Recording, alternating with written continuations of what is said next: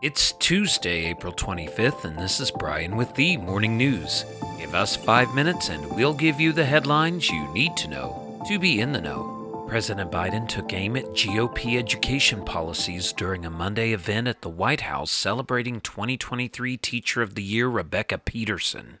Peterson, a calculus teacher at Union High School in Tulsa, Oklahoma, was celebrated at the White House with speeches from Mr. Biden, Education Secretary Miguel Cardona, and First Lady Jill Biden.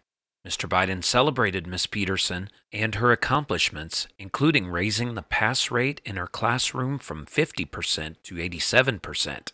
The president used the opportunity to call for teacher raises and more gun control in the face of recent school shootings, while hitting at Republicans ahead of his expected re-election campaign launch later this week.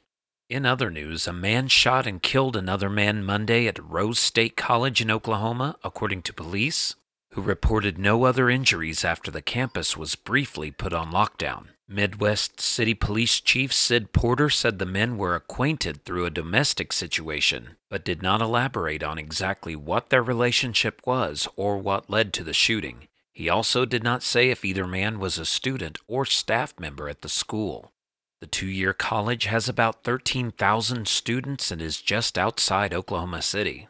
Crime scene tape surrounded the Humanities building in the center of campus, and officers from multiple law enforcement agencies were on the scene. Chief Porter praised students and staff for how they responded during the lockdown and noted that weeks before the shooting, Rose State College had practiced what to do in the event of an active shooter. Around the world, China respects the status of former Soviet member states as sovereign nations, its foreign ministry said on Monday, distancing itself from comments by its envoy to Paris that triggered an uproar among European capitals. Several European Union foreign ministers had said comments by Ambassador Liu She, in which he questioned the sovereignty of Ukraine and other former Soviet states, were unacceptable and had asked Beijing to clarify its stance.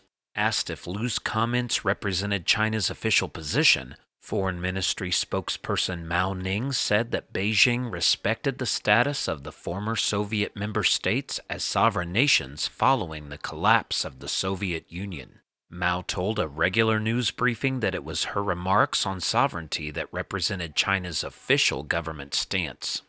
The Chinese embassy in Paris issued a statement later on Monday to say that Liu's comments on Ukraine were not a political declaration, but an expression of his personal views.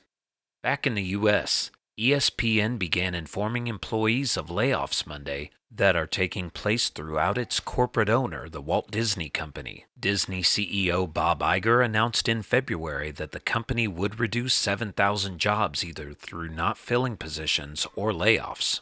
ESPN President Jimmy Pitaro said in a company memo sent to employees that those affected will hear from their supervisor and someone from Human Relations this week. As we advance as a core segment of Disney with operational control and financial responsibility, we must further identify ways to be efficient and nimble, Pitaro said in the memo. ESPN was not part of the first phase of Disney reductions last month.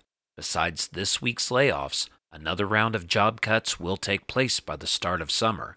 And, after 6 weeks of waiting, Aaron Rodgers is leaving behind his legacy in Green Bay and heading to the bright lights and massive expectations of the Big Apple. The New York Jets agreed on a deal Monday to acquire the four-time NFL MVP from the Packers, according to a person with knowledge of the trade. The Jets will receive Rodgers, the number 15 overall pick, and a fifth-rounder this year from the Packers, according to another person with knowledge of the trade. In exchange, Green Bay will get the 13th overall selection, a sixth-rounder, and a conditional 2024 second-round pick that can become a first-round pick if Rodgers plays 65% of plays for New York next season.